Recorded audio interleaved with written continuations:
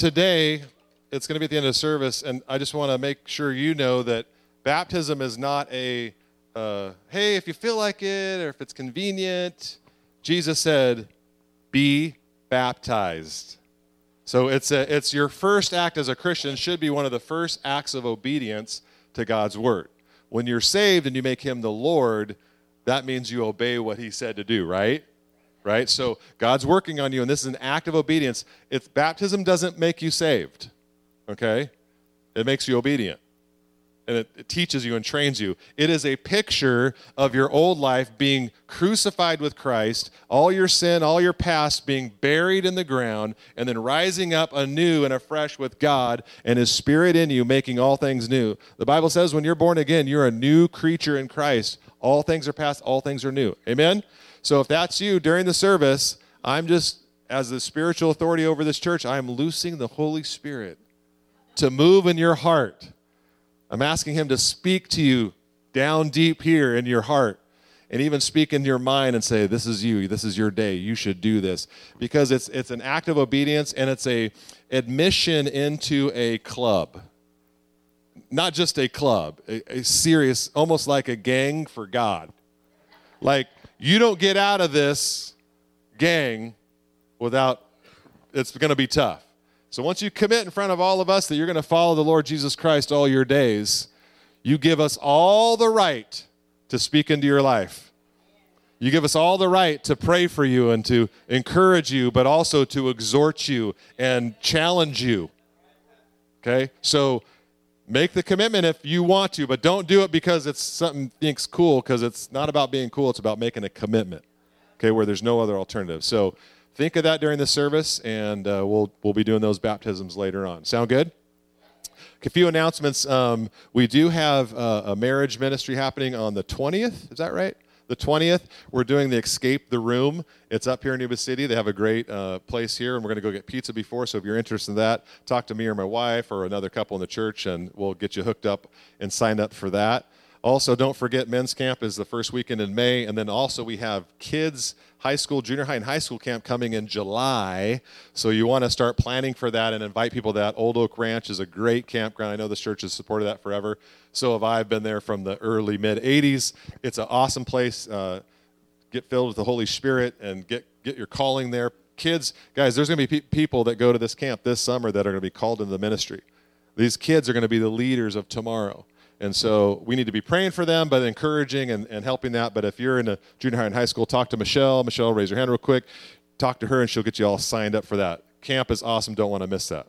So let's pray, and let's ask God's blessing on these tithes and offerings. And I just want to encourage you, church, that our church, it is our responsibility as members of this body to support this church.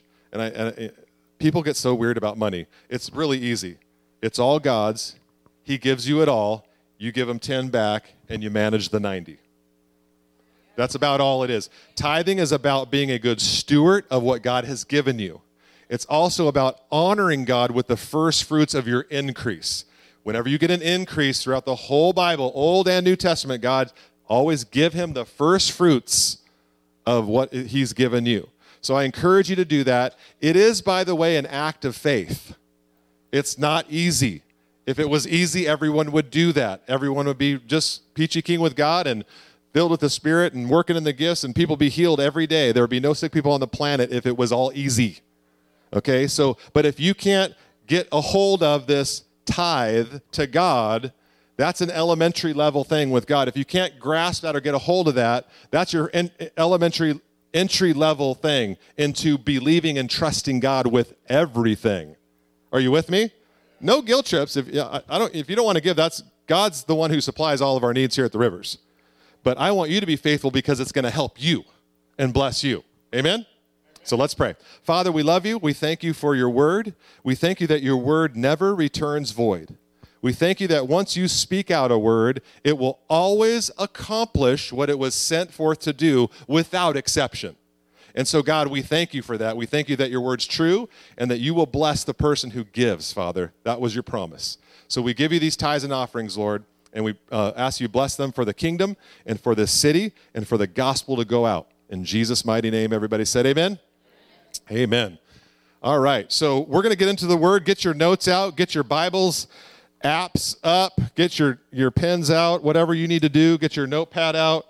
I trust that you guys, if you use the notes I provide, that's great. You don't have to, but it's only a way to help you stay focused on what we're teaching, because we are teaching a very important subject. Very important subject, guys. This is something that church is about. We're on a journey, guys, and we're on a journey about learning how to come into the presence of the King of the universe, the creator of everything. We get to be with him. Amen? So in that journey, we need to learn, because there's always been a process or steps in approaching God. And just because Jesus came and died doesn't mean those processes and steps are null and void. Those steps have always been helpful to get us as human, as people that we have a body, we are a spirit, right? Say that to yourself. Say that to yourself. I am a spirit. You are a spiritual being. You are a spirit. You live in this body. This body gets you around. But this body is going to die one day, and then God's going to resurrect it in a new body, and you get to live in that resurrected body forever. Are you guys excited about heaven? You know, heaven is real. It's coming. It's closer than it ever was before. The day is approaching. If you are look at anything prophetic in the history of the world, we are in a time that is so exciting because God's redemption draws near. It is coming soon. Jesus is coming back for a church that is white and ready to be married. Amen? And so we as a church need to encourage each other to be ready. Part of that encouragement comes through our gathering together and worshiping God. That encouragement comes as we come as a body and we put aside all the things of this world, all the worries, concerns, and fears, all the relational issues, money issues, job issues, all the junk, and we put that, we're supposed to leave that outside the door, and we come in here and we worship God with our whole hearts. Remember, we talked about worship being a journey, about a journey from the flesh into the spirit, being connected with God. Do you know that your spirit man is connected to God's spirit when you're born again, right? So when you are born again, the Bible says in 1 Corinthians that your spirit and the Lord's spirit become one, okay? A beautiful picture. Marriage is a beautiful picture of that we become one with Christ. And so the Bible talks and also in Romans 12 that it's a process of renewing the mind, that we come into an alignment with God's word and his thinking. And so it's in the process of worship that we get our thinking in alignment with his thinking, and we become even more one with him. Right? So the more in line with God you get, the more in line with his thinking that you get his word in you, and you start thinking like God thinks, then you start acting like God acts, and then you start living like God lives. You start living because he is in you and he's working out of you. All right, does that make sense? Okay, so that's important because worship is a key place for us to come together and to be honest and open before the Lord and for him to transform us. Remember the crucible? The crucible about gold and silver, the refining process, we talked about that in this series. If you weren't here for the series, I apologize, but get it online. You can listen to the whole series online. Get it. It's an important series that you need to get in your heart. But the crucible for silver and gold is to bring up all the dirt and impurities in the gold so that the goldsmith has a refined gold to work with. And that's us. What worship does and is for us is it's a refining process to raise up all the stuff that doesn't need to be in our hearts, in our thinking, and God, the worship brings it to the top, and then the Holy Spirit can say, hey, remove that. See that thinking right there? See what's in your heart right there? See that fear? See how you're afraid to lift your hands because you think so-and-so is going to make fun of you, or you're going to look strange, or whatever it is that you're thinking? That's a thought that's not in alignment with God, and you need to take that thought captive, right, and make it obey Christ and say, thought, you're not of God, get out in the name of Jesus, and drive that out. That's coming into an alignment with God. Are you with me? Because this is important, church, that we understand, because we're on the last Hebrew word that we're going to talk about in this series. And this is a journey about us coming into his presence. And I want to talk a little bit quickly about last week, because I mentioned C.S. Lewis last week, and C.S. Lewis has great insight into the Heavenly Father. And I want to revisit what he said, what we said last week, a quote from him, and then add one other quote from him to give us an idea of what praise and worship is about. So listen to this. So C.S. Lewis said this in a book he called Problem with the Psalms. All right? And so he says this, but the most obvious fact about praise, whether God or anything, strangely escaped me, he said. I thought of it in terms of a compliment, approval, or giving honor to somebody. But C.S. Lewis said this, he said, I had never noticed that all enjoyment spontaneously overflows into praise unless the shyness or the fear of others is deliberately brought in to check it.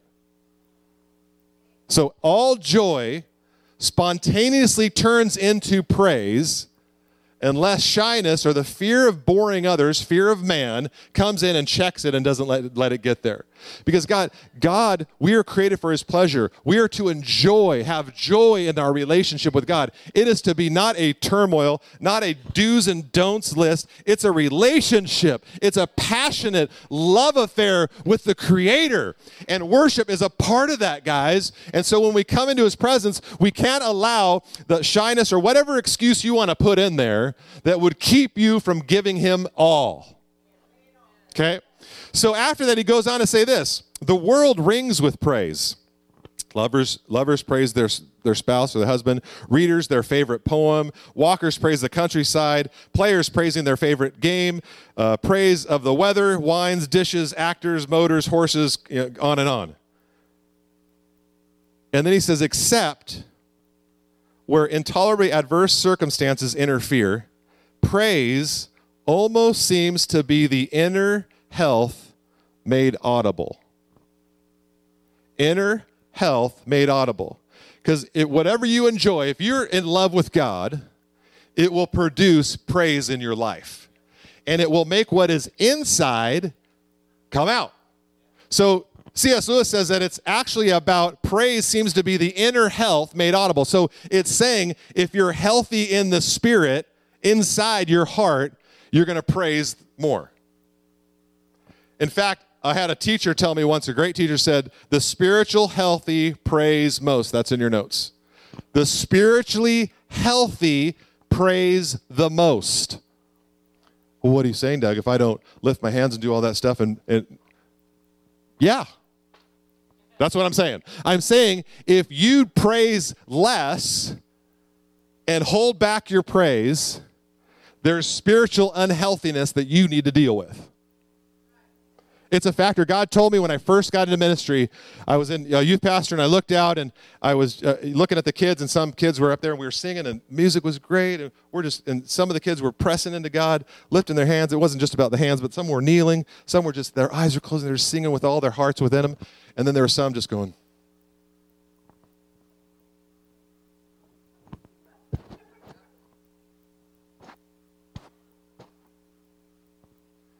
And I looked down, and God said, know this, Doug. If someone isn't willing to lift their hands to me, they will never lift a hand to help you in ministry. It was a leadership concept. It was a leadership role. And so I've always had that in my mind that when people are afraid or whatever unhealth spiritually is going here where they can't even do this, and they can't, I mean, in a room where this is okay and this is fine, no big deal. It's not a big deal, really. Hell makes it a big deal because he doesn't want you to do it. We'll get into that in just a sec. But in a room where you should do that, you don't. And it's a place where we all believe in God. We all are trusting God. We're all learning about God. We all want to have more of him in our life. And if we can't even praise him and make that what's inside come out to God, then what does that say about our inside? I know, and I'm going to say a lot of things that are going to hurt today. They're going to poke at your spirit. You're not going to be comfortable. Some of you, I've been praying, will leave a little upset today. I want you to come to me and go, I didn't like what you said. You better not go to someone else and say, I don't like what Doug said, because that's gossip. So if you have something to say about what I'm saying, please come to me. I want it to provoke you to come talk to me so that we can work out the junk right in here that's holding you back from giving God 100% of your life and experiencing the power of God flowing in and through your life every day, church. I'm here to make you a better player. I'm a coach. I'm a spiritual coach, and I want to make you the best spiritual person you can be. But sometimes a trainer has to make you hurt. Are you with me? So, hurt me. So praise is health made audible, inner health made audible. The spiritually healthy praise most. So remember this process as we get into your notes a little more. The spiritual healthy praise most. God is after a change of heart. Remember, the process of praise is not about a systematic formula. These words aren't a magic formula in the Bible, but they show a general process to come and approach the very throne of God. Because you know that God is present with you when you woke up today eating your English muffin and coffee, right? So he's there with you if you're saved. He's present. He's also present when you walked in the building. He's also here right now, okay? But there's a different degrees of God's weightiness or his glory. His heaviness can be at different measures. See, if God fully came in this room without any holding back on his part, we'd be laying all over the floor. A lot of us would be weeping because of the sin that is currently in our life, and we're in here, church, knowing that I've got this stupid thing that keeps attacking me, and I'm trying to overcome it, and you're frustrated, and it's a habitual sin. Some of us would be weeping. Some of us would be crying. Some of us would be singing for joy. Some of us might be just hilariously laughing because God has been so good. But see, his glory can't come fully on us because we couldn't handle it. But we could handle it. But we couldn't handle it. But we could handle it. You want to handle it, right? Give me more, God. And so that's what worship is. It's really a cry, God, come and manifest more of you. More of you in our church, more of you in my life, more of you in the secret compartments of my heart. The secret compartments that nobody knows about, the attics of the heart where you've stored unforgiveness away, or you stored past sins and the failures of your past in that attic, and you've shoved it up there, and you don't let anyone up there, and you've held it back, and you've never dealt with it. If the glory fell, the attic would be the first place the light of his glory would shine. So you have the choice, we have the choice in worship to choose to say, God, see if there's any wicked way in me. See if there's anything twisted or off or wrong, and show me so I can get rid of it and repent and turn. That is worship. That's the process of it.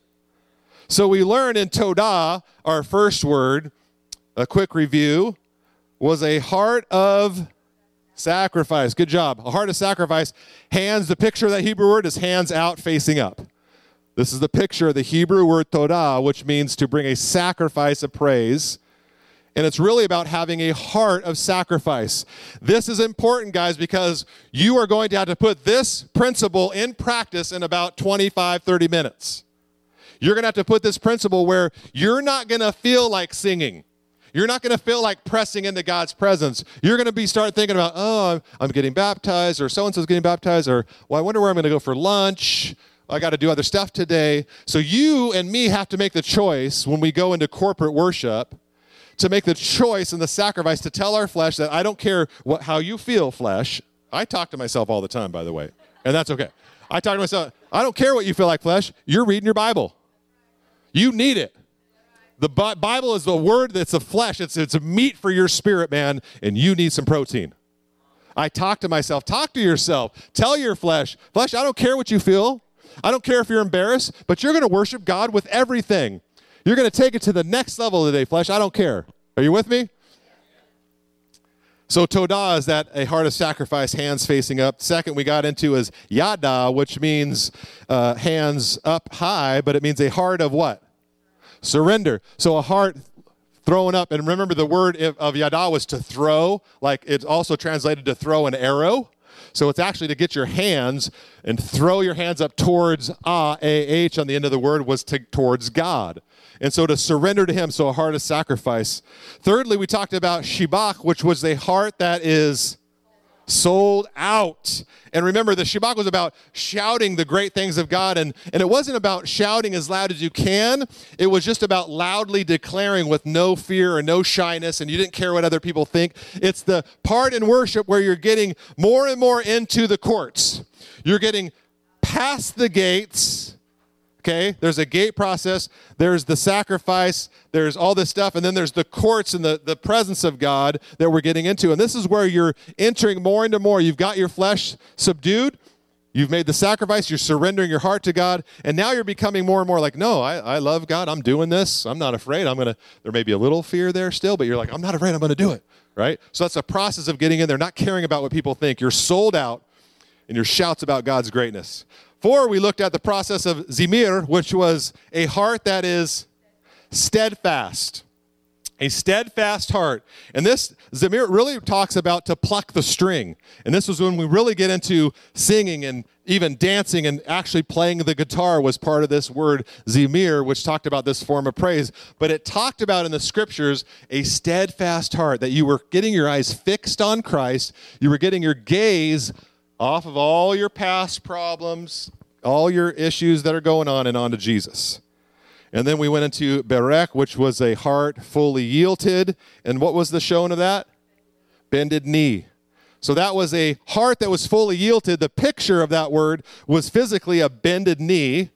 Not a forced bended knee, but a willing heart bended knee, where you willingly go, God, I yield myself to you. I don't care what I think or feel right now. I'm going based on your word. I will declare over my life the things that I will do, and the things that I will say will be based upon what your word says. Your word is final. It's the final authority. I don't have to think on that. I have to meditate on the word and just do the word. It always is successful. God's word is always successful. And then we got into halal, and we did that last week. And we talked about on Resurrection Sunday, we talked about hallelujah. And we talked about what was halal. A halal was a heart set. Everyone's like, oh, I can't remember last week. It was a long time ago.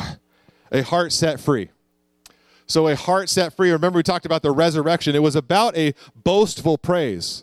Remember, it was almost where you can act clamorously foolish, to where you're so past these other beginning stages, your heart's fully yielded, you're already at the point where you don't care what anyone thinks. You're so fixed on God that you're getting so enmeshed in his glory and his goodness and all he is, that you're becoming to where you just start to dance and twirl. Like, remember King David? We talked about that when he took back the ark into the city of David, and he began to leap and dance, and he took off his royal robes, took off his kingly robes, and just danced around and had a day. And remember his wife, Michal, Saul's daughter, said, oh, look at what a fool you made in front of all the people today. And said, what are you doing? And he said, this is nothing, girl. It's going to be more than that. I'm going to get more base in your eyes than what you saw today. That meant he's going to give it more. I mean, King David was the Psalm of Psalms, right? He wrote a lot of the Psalms, and his heart was about getting everything within him to praise the Lord. Every part of his being, every part of his mind, every part of him were to praise God. And so halal was a heart set free. And as you notice, the condition of the heart is changing, right? Do you see that? You see the heart going from a heart that's hardened, self-willed, not wanting the things of God, to a heart that is now soft, pliable, and free. Free to be the person God has created you to be. Because really getting a heart of God is really coming into who God's really made you to be. And a lot of you think, well, I'm who I am. No, a lot of us don't even know the real person that God's made us to be. God has created you and fashioned you and formed you for specific things in your life. And the more we get in front of his presence, the more we discover who we really are and what he's created us to do and our gifts and all the things that he's made in us. And then today I want to talk about, for a few minutes, our last Hebrew word. There were 7 Hebrew words that we talked about. and 7 Hebrew words, different words, all were translated to praise in our English Bibles. So you could see how, wait a minute, if we have 7 totally different words, and they're all translated the same exact word in the Bible, that would be pretty dull translation, right? We're not getting the full meaning. So as we've broken these down, we've looked at the vast hugeness of the word praise, which is bigger than just, let's just praise the Lord. Because we could say, Todah the Lord, and that's going to be about a sacrifice. Versus when we get into the word today, Tehillah is a whole different realm. Tehillah is a heart in love. This is the final, coming into that final stage where you are head over heels crazy about God. This is the type of worship that God really likes, because this is where all that stuff's, you've washed out that stuff, you've gone through some fire, he's removed some stuff, and now you're getting yourself purer and holier as you go through that process of getting rid of wrong thinking and wrong junk, and now it's a heart of love. In the act of this, it's a dwelling place. This praise is the only praise in the Bible that God says he will dwell in or inhabit. We'll talk about that in a sec. So God necessarily doesn't inhabit, dwell in these other 6 ones per se. But in this form or part of praise, it's a part where your heart's so in love. You're at a place where you're so, it's a place in worship where you forget you're at church. Or you're at home and you forget and it's been an hour and you're just like, whoa, I was just praying and singing to God and it was 1 o'clock and all of a sudden it's 2 o'clock now. The time flies. It's like you go to sleep, you wake up, you're like, how did I just spend 8 hours? Second. That is Tehillah praise, the praise where your almost time begins to freeze and you're unaware of it because you're getting more and more connected with the Creator. Are you with me, church? You're getting more and more connected with him, and therefore you get more and more in his presence, and then the things that matter to us don't matter anymore. It's a beautiful place to be. So Psalms 100, verse 4, we did this a long time ago with Todah because both Todah and Tehillah are in the same verse, and I want to read that again. It's a familiar verse. You probably heard it. It says, enter his gates with thanksgiving and his courts with praise. It says, enter his gates with Todah and his courts with Tehillah. So not any of those other words they could have used for praise, but they used the word Tehillah because Tehillah is the result of where we're going. We start with Todah and we end up in Tehillah. We start with a sacrifice and a choice of our will to say, God, I want you. I'm going to do it even though it's not easy. And then I'm moving towards an in love, infatuated state with you where I care for nothing else except you. We got a couple couples here getting married. May and July. And they're excited nonetheless. And we all remember when you first fell in love and you're first there and everything's, oh my gosh, and you got to spend time. I mean, Chris lives with me, so I know when he gets home, it's like he couldn't leave Allison again. Oh, he gets up in the morning, he's like, oh. Said it's hard to leave your girlfriend in. He's like, yeah. We say like, let's go to bed, let's go to sleep earlier. Yeah. I did the same thing, right? Because you're in love. You're in Tehillah. You're infatuated with a person. That's what God wants you to be with him. Are you with me? This is important, church. If we don't get this concept of worship, we're missing the major point of coming together. So many great things can happen in the Tehillah type of praise because that's the goal we're getting. It's the threshold or the doorway between being in his vicinity and being in his actual presence. Do you want to be in the same city as the king, or do you want to be in the same room with him? Are you with? That's the difference. And you don't just get there by showing up to church and singing one song and you're in the throne room. You get there by doing Todah, Yada, Barak, Shabbat, Zimar. You do all those things to help you get to that place where you can be in the room with him. Because if you try and just walk in that room just with all your junk hanging all over it, it's not going to work. You got to get ready for his presence.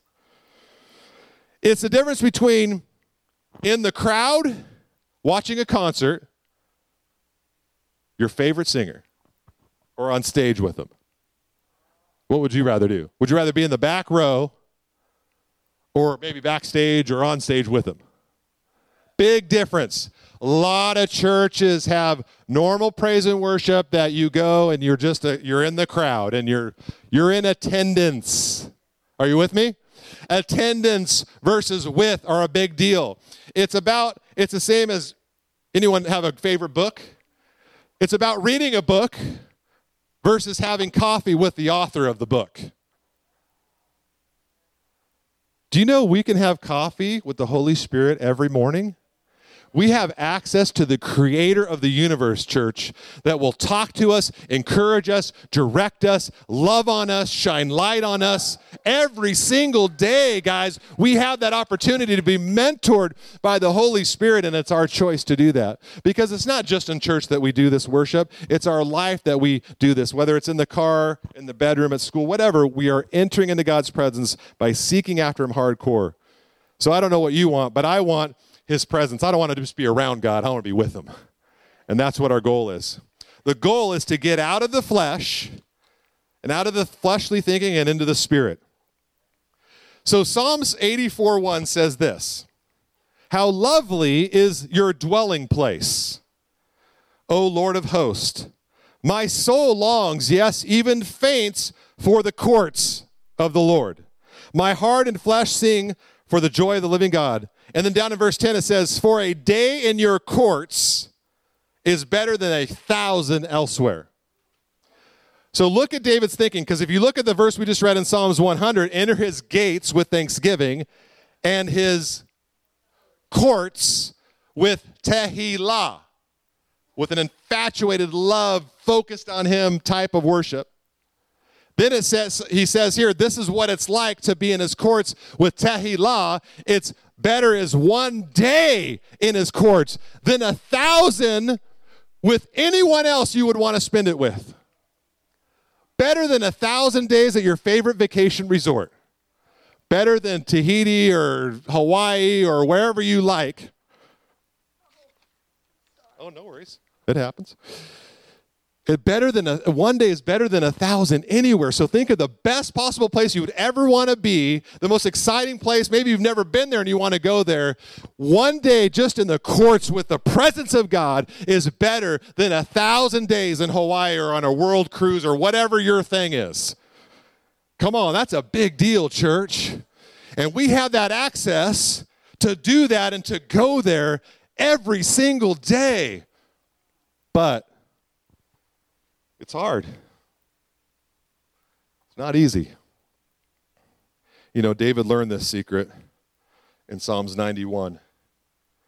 Psalms 91:1 says this: "He that dwells in the secret place of the Most High shall abide under the shadow of the Almighty."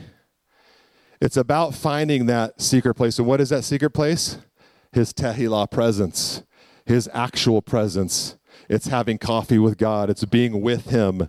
It's knowing him and him knowing you. It's you hearing his voice and you talking to him and him talking with you. It's him knowing you and being with him. David found that secret place, and look what that secret place brings in your life. I would encourage you later to meditate on Psalms 91. It's a fabulous psalm.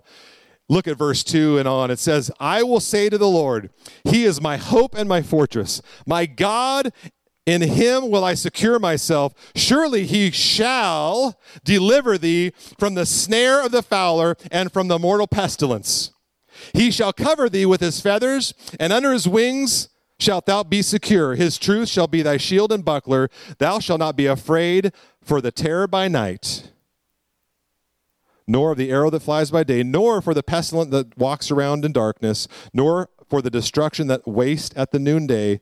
1,000 shall fall at thy side, 10,000 at my right hand, but it shall not come near me." I don't know if you realize what that's saying.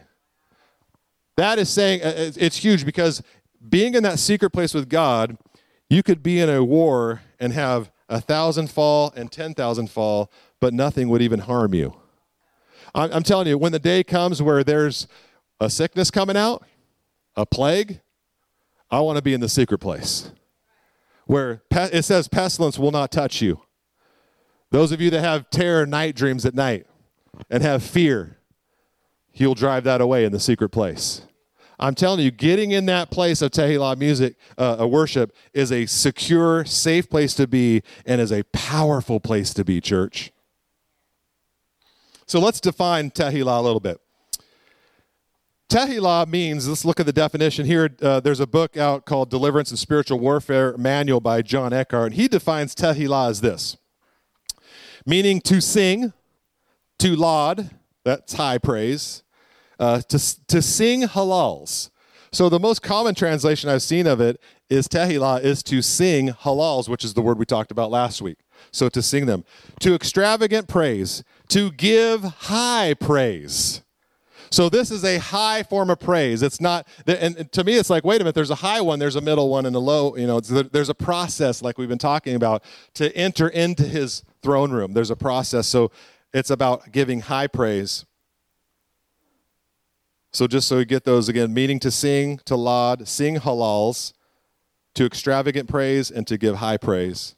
Another book I was reading called The Hallelujah Factor defined Tehillah as this: Tehillah is the fourth most frequently used word relating to praise in the Old Testament. Occurring over 50 times, it is derived from halal and is generally accepted to mean the singing of halals. The word means to sing or to laud. It is perceived involving music, especially singing. Singing has always been vital to the worship of God. Aside from this word, which involves singing, there are 8 different other words translated praise in the King James Version. There are also 300 mandates in the Bible to sing. Singing is a vital and indispensable form of praise. Now, I'm going to go on a little rabbit trail here, and I'm probably going to offend you on this one. And I don't like offending. Don't think that I enjoy this, because I might smile, but it's still hard for me, and I have to fight God. And God, do you really want me to say that? Do you really want me to bring that up? I know there's going to be a lot of people going, oh. So, but we're going to do it, and then you can take what you want with it and pray with the Holy Spirit and see what he says to do. But I was reading in another book of the purpose of singing, and it was a biblical study on Psalms. And you guys remember who Martin Luther is, right? Martin Luther, the great reformer, the 1400s and the 1500s, was a great reformer, and his big thing was justification by faith, right? That's a big deal in our Reformation period. But I want to take a few looks at what he thought. And I'd never seen this, so this is new to me and fun for me, and I learned it this week about what he thought about singing. Singing is powerful, church. Singing praise to God is a powerful weapon. Powerful weapon. So let's listen to what he says. So he said, music has a particular power. This is the author. Music infuses words with a dynamic energy that merely speaking them could never achieve. He quotes another guy, not Martin Luther yet. His name's Warren, and he said this: I am convinced that congregations learn more theology, good and bad, from the songs they sing than from the sermons they hear. Many sermons are doctrinally sound and contain a fair amount of biblical information, but they lack the necessary emotional content that gets a hold of the listener's heart. Music, however, reaches the mind and the heart at the same time. It has the power to touch and move the emotions, and for that reason can become a wonderful tool in the hands of the Holy Spirit, or a terrible weapon in the hands of the adversary. Singing songs can be a blessing and can be a curse. Just think about it. He said the sermons, there's more sermon in a song than there is an actual sermon, and that's true. And I want you to think of this, church. When you listen to music, you are listening to a sermon. You are listening to someone preaching a message. You are listening to someone who is preaching either in line with God's word or out of line, and it's not God's word. So whatever you listen to, and I'm not going to get specific, there is a great series, a video series that you could watch if you're interested that goes in depth of music and the Satan's working in music from way back to now. And it's completely obvious when you watch this thing. But I don't care what you're listening to, but you got to know this. You get maybe a sermon or two a week. Maybe you listen, you come on Sundays. Maybe you listen on YouTube or do an MP3 or whatever, and you listen to something during the week. Maybe two or three. You can listen up to 50, 60 songs a week. So don't tell me that if those songs aren't uplifting to God and don't have God's word and they're not in alignment with God's word, you are renewing your mind to thinking that is not God's thinking. So you will be the product of listening to sermons. And look, there's only two sides, church. There's God and there's the adversary. You're either going to heaven and you're spending eternity with God, or you're going to spend an eternity without God. There's two options. When you listen to music, there are two options. You're getting a message from God that is in alignment with Scripture and renewing you and building you up to a perfect faith, or you're listening to music that is ripping you apart and tearing your thinking down and is going to destroy your faith. I'm not bagging on your music, and I'm not going to get into that, but I'm telling you, if you want all that God has for you, you got to stop listening to the music that does not honor God, and that music that does not in alignment with His Word. And there's tons of music out there that blatantly contradicts the Word of God. It teaches you things. It'll make your mind get fixed on those, and it's like, listen, you're like going to the church of Satan 60 times a week. Oh, but it's not that bad. Come on, it takes a spark for a fire, guys. Satan's not going to just jump in your head and tell you to go kill somebody. He's going to start out whispering in your ear, no one likes you. You're not good enough. You're ugly. And you get those principles when you meditate on words. And songs, the problem with them and the blessing of them, like he said, go right to your heart and your mind. I'm telling you, church, listen to what Martin Luther said about it. We know he's best known for his justification by faith. And he said this, yet one of Luther's enemies, listen to this, great preacher, one of Luther's enemies insisted that he had damned more souls with his hymns than with his sermons.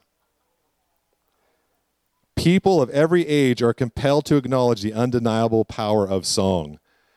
His enemy said that the hymns he wrote and sang got more people onto God in a good way than not. I just thought, wow. Listen, it gets even better. Luther was himself passionately committed to the primacy of music and song as a means both for spreading the gospel and the worship of God. He said this, I have no use for cranks who despise music, said Luther, because it is a gift of God. Music drives away the devil and makes people happy.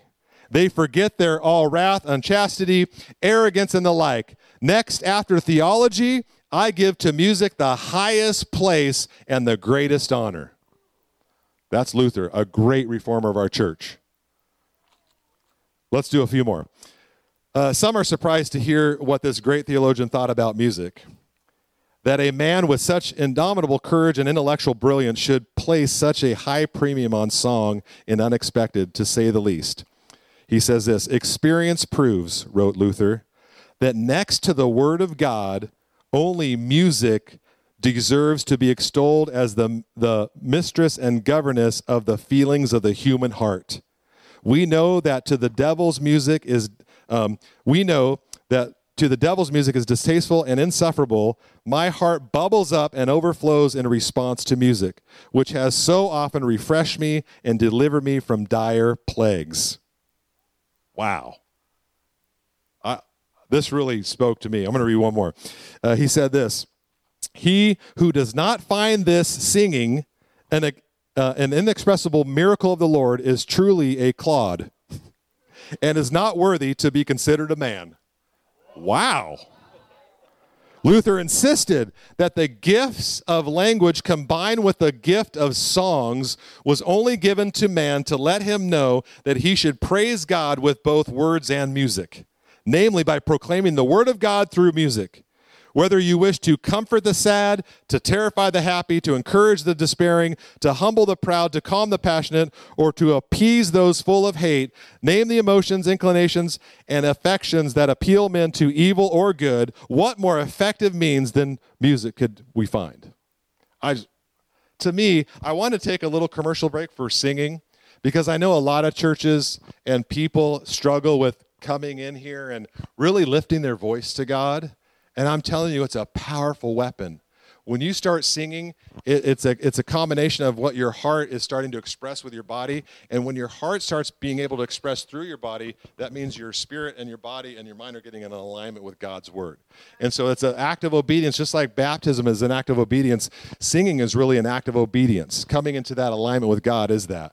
So I wanted you to know that. It was good, huh? Martin Luther. Did anyone else know? I was like, what? I loved it when I found that. So why is praise so difficult? Why is singing so difficult? The enemy wants nothing more than for you to be silenced and non-expressive.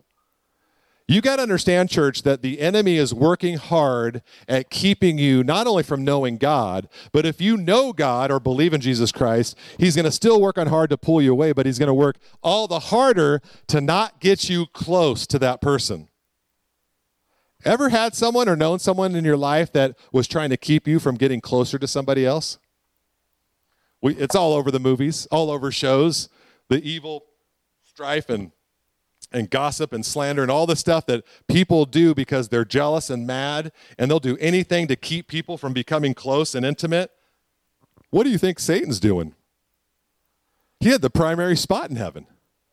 He was a created being with instruments created in his being. And he chose himself and got cast down and booted out. He lived in the Tehillah. He wasn't at the concert. He was on stage with God. He was having coffee with God. And he rejected that. And now he sees through Christ, you and me can all have that same spot. And he's madder than hell. He's mad. He don't want you to experience that. He doesn't want you to get in the presence of God. He wants you to stay far from God. He wants you to be afraid of God. He wants you to keep your distance from God. He wants you to keep your vices and your sin that keeps you from God. He loves it. He encourages it. He makes it easy. He reminds you of it. He keeps it alive and active in your mind so that you will not want to be around God, because the more junk you have in you, you don't want to go next to some bright light, do you? I'm telling you, church, we have that option to get rid. Choose for yourself this day whom you're going to serve. Are you going to serve the world and the devil, or are you going to serve God? There's two choices. That's it. And you have the choice to be with the Master. I'm telling you, it's going to be better than you ever imagined. Heaven's going to be better than you ever imagined. Heaven is real. Guys, heaven, did you know that heaven is not a ethereal place where we go and it's some mystical smoke? Do you guys know that heaven is going to be on this earth? Did you know that this is what the Bible says? Do you know that the city that's going to come down from heaven, the New Jerusalem, do you know how big that is? Me and Mark were reading a book together about it. This city's so big, and there's a little thing if it's real or not, but or figurative or not. But it says the city's so big, it's about 1,600 miles wide, 1,600 miles long, and 1,600 miles high. If that were a building with 12-foot ceilings, and these aren't 12-foot ceilings, these are 8. 12-foot ceilings, so 4 feet higher than this, there would be 600,000 floors in this building. It blows you away, right? Well, it should, because it's God. His building should blow us away. But I'm telling you, church, he's going to come, and the Bible says that he will rule and reign forever. Forever. The line of King David down, Jesus will reign forever out of Jerusalem. We will serve him. Those that are faithful to the end are going to be rulers with him, and they're going to rule his whole creation with him. That's what you have coming. And all you got to do now is say no to the devil. No, that's not who I am. Don't distract me from God's highest calling. Don't get me bent off on the side and keep me from all the great things that God has for me. I want to rule and reign with God. I don't want to be without God for eternity. I want to be with him. Church, and that's what this transformation of Todah to Tehillah is about, transforming and becoming like him. The Bible says that we are transformed from glory to glory. We're becoming more and more like Jesus every day, and that's a process. But it's so difficult, and it's so hard, and it's so resistant in some of your hearts and minds when you think about, in just a few minutes as we're going to worship, you're thinking about, man, it takes effort, and there's going to be stuff that's going to hold you back in your thoughts and in your heart, and the enemy's going to try and distract you to get you thinking about something else, but keep focused and press in, and just know that he wants you to be there. All right, so let's take a closer look at the word in Scripture. We'll look at three things that's used in Scripture. Tehillah, letter A, there is Tehillah as his dwelling place, a place where he dwells. Psalms 22:3, this is the one we were talking about earlier. Psalms 22:3 says this, "Yet you are holy," speaking of God, "enthroned on the praise of Israel."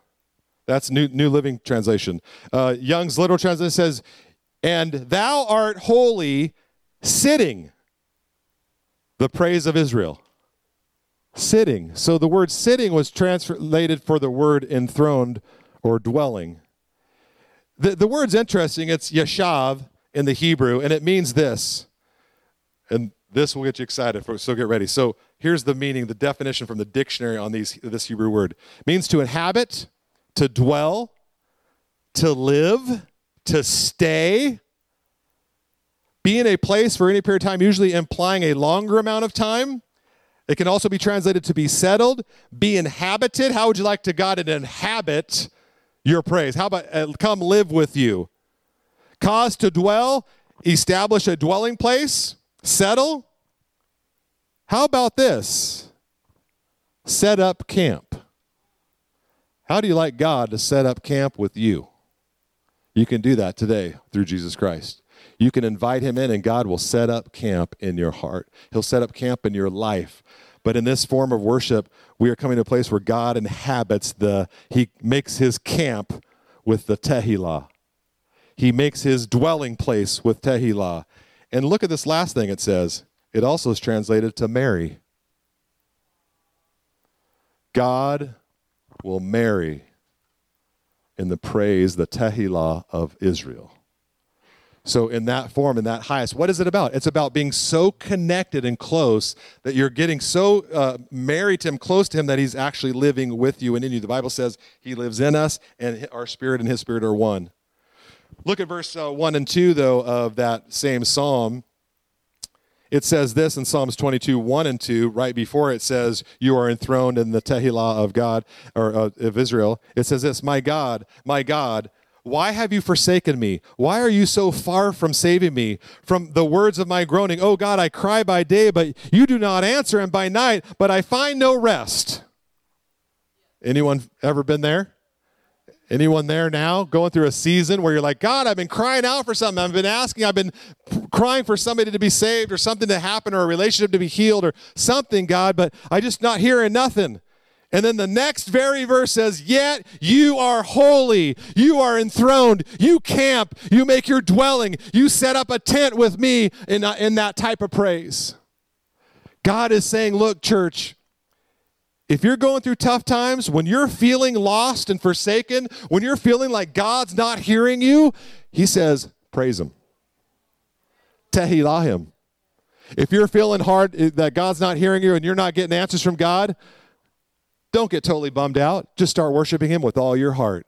So many answers are found in worship. So many of our answers and things that we desire and need in life are found in the presence of the Most High God. He wants that, God. He wants you more than anything right now. He wants you, so when you're feeling lost or forsaken, praise him. Tehillah him. Jesus also spoke to this concept in John 15, and I'm not going to go into this, but in John 15, verses 1 through, I think, 10 or 11, it uses the word abide over about 11 times. The same word to abide. And that word abide means to dwell with, to make camp, to set up. It's the same concept, same word. And Jesus said this, I am the vine, And my Father is the vine dresser. Every branch that's in me that does not bear fruit, he takes away. And every branch that does not bear fruit, he prunes, that it may be more fruitful. And he says in verse 4, abide in me and I in you, as the branch cannot bear fruit of itself unless it abides in the vine, neither can you unless you abide in me. I am the vine, you are the branches. Whoever abides in me and I in him, he is that bears much fruit, and apart from me you can do nothing. If anyone does not abide in me, he is thrown away like a branch and withers, and the branches are gathered and thrown into the fire and burned. But in verse 7, if you abide in me and my words abide in you. So what is he talking about? Abiding, right? It said it like 22 times. Listen to where he goes, where Jesus goes, after he's talking about you and me abiding with him, setting up camp. Tehillah, praise, being one with him, drinking coffee, oneness. Look where he goes. If you abide in me and my words abide in you, ask whatever you wish. Yeah, that's what it says. And it will be done for you. Oh, wait a minute.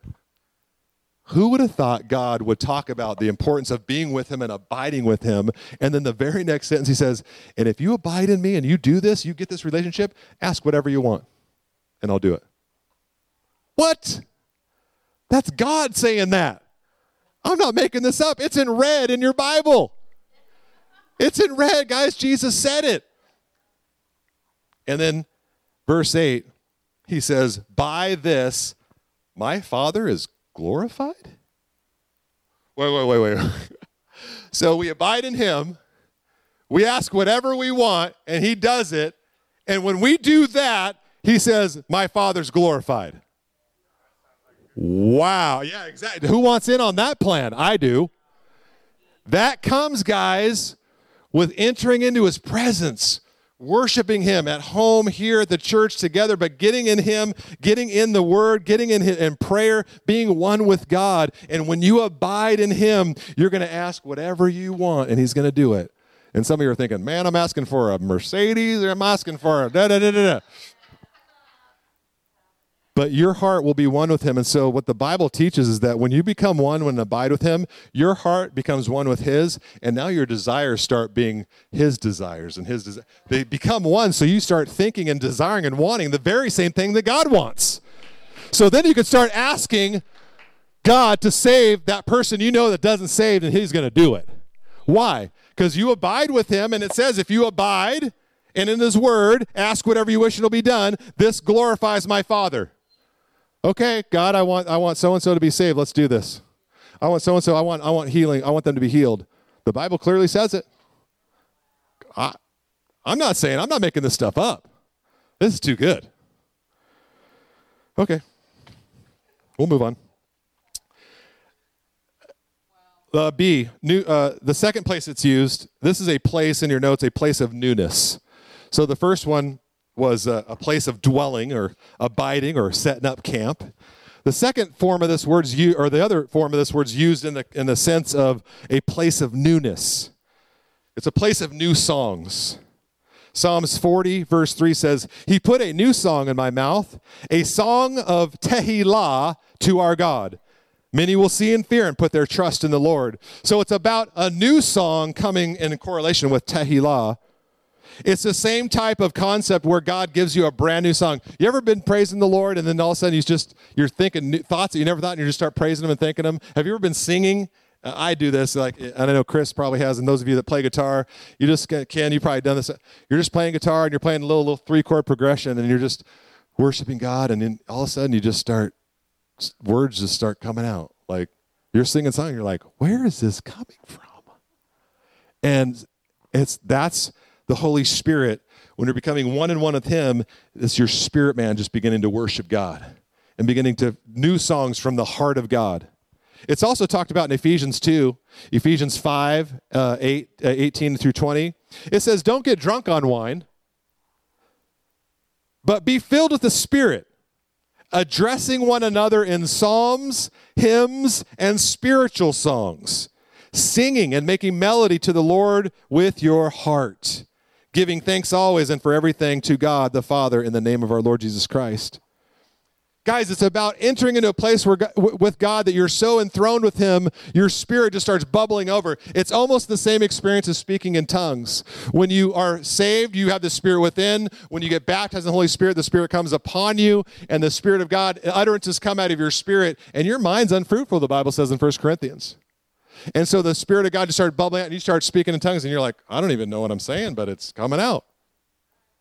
And it's the same concept when we get so close to God, we're worshiping that it's almost like our mind starts, we're still worshiping with our mind, but then our spirit starts joining in and it's becoming one. And we're worshiping God as one in us, right? It's a beautiful thing. It's a place of newness. It's a place of freshness. It's a place where you never get bored. It's a place of creativity where God comes in and gives you new thoughts, new concepts. And this is not all new stuff about just singing. This is new stuff about your relationships, your job, a new invention. Come on, church. The Holy Spirit will tell you things and put stuff into your heart that you never even fathomed. But that's a different subject. Last one, Tehillah as the garment, a place of victory.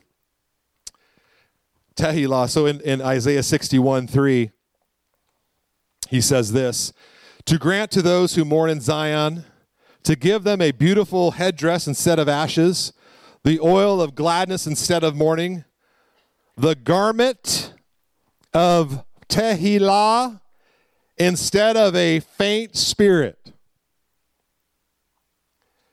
Another translation says, a garment of praise instead of the spirit of heaviness.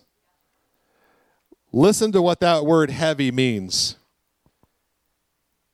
It's a Hebrew word that means failing, weak, especially of a wick burning with very little flame. It's like the candle when they're just about to go out and they're getting less and less, and it's just about wickering.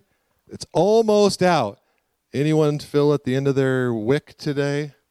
Anyone come in life and feeling like, oh, man, I don't know if I got any left. God says, get in Tehillah praise, and I'll lift that off of you. I'll give you more. The word means also almost gone out, becoming dim, a faint light color becoming pale, a spirit broken down. Now listen, we read verse 3 of 61, and remember, this verse is what Jesus stepped in the temple and read and said, this prophecy in Isaiah is just come true in front of your face, and you're looking at him. That's what Jesus said. And in Isaiah 61, Jesus said, the Spirit of the Lord has come, of God has come upon me, because the Lord has anointed me to bring good news to the poor. He has sent me to bind up the brokenhearted, to proclaim liberty to the captives, and the opening of prisons to those who are bound. Does that sound pretty good to anybody? I'm telling you. Now, look, to proclaim the year of the Lord's favor and the day of vengeance of our God, to comfort all those who mourn. And then he goes into verse 3, to grant those who mourn in Zion, to give them beauty instead of ashes, and to give them a garment of Tehillah instead of a faint spirit. Are you with me, church? Come on. This is good news. This is great news that it's a place of victory. It's God bringing you out of the depths of bondage and into his marvelous light.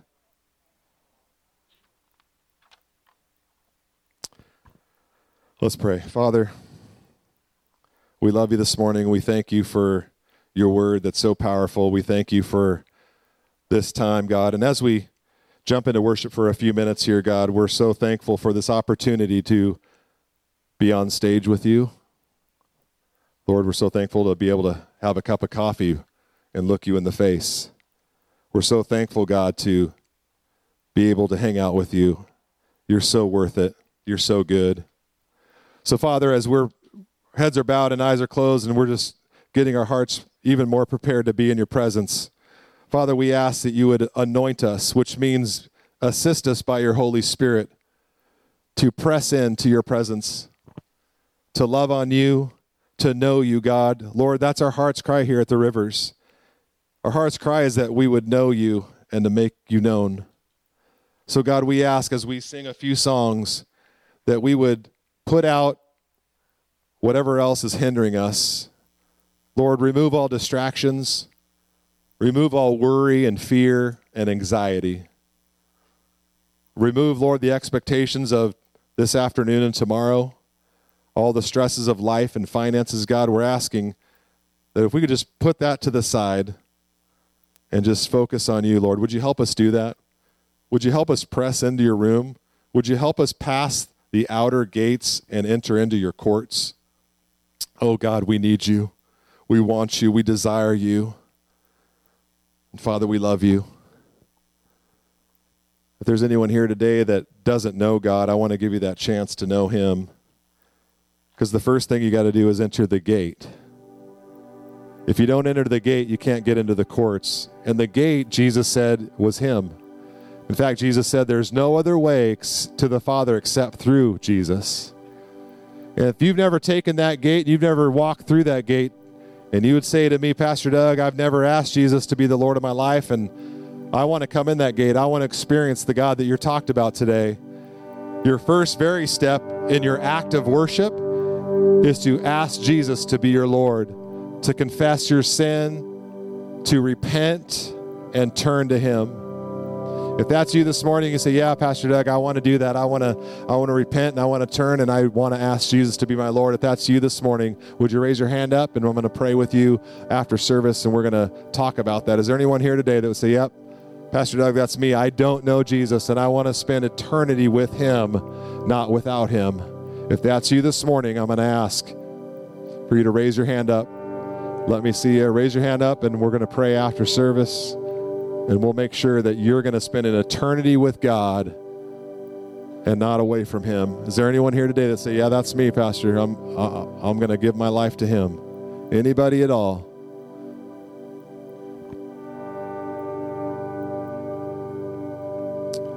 Well, Father, you see our hearts. And God, I pray that over the next few minutes before we do baptisms, Lord, that you would just prepare our hearts over the next few songs. And be with us. We need you. We love you. We ask for your anointing in Jesus' name. Amen. Would you sing and worship with us? Guys, right now I'm just going to ask that you can stand, you can stay seated, get a place where you're comfortable, and let's just give God the next few moments, and let's press in with our hearts to him and see what he has for us.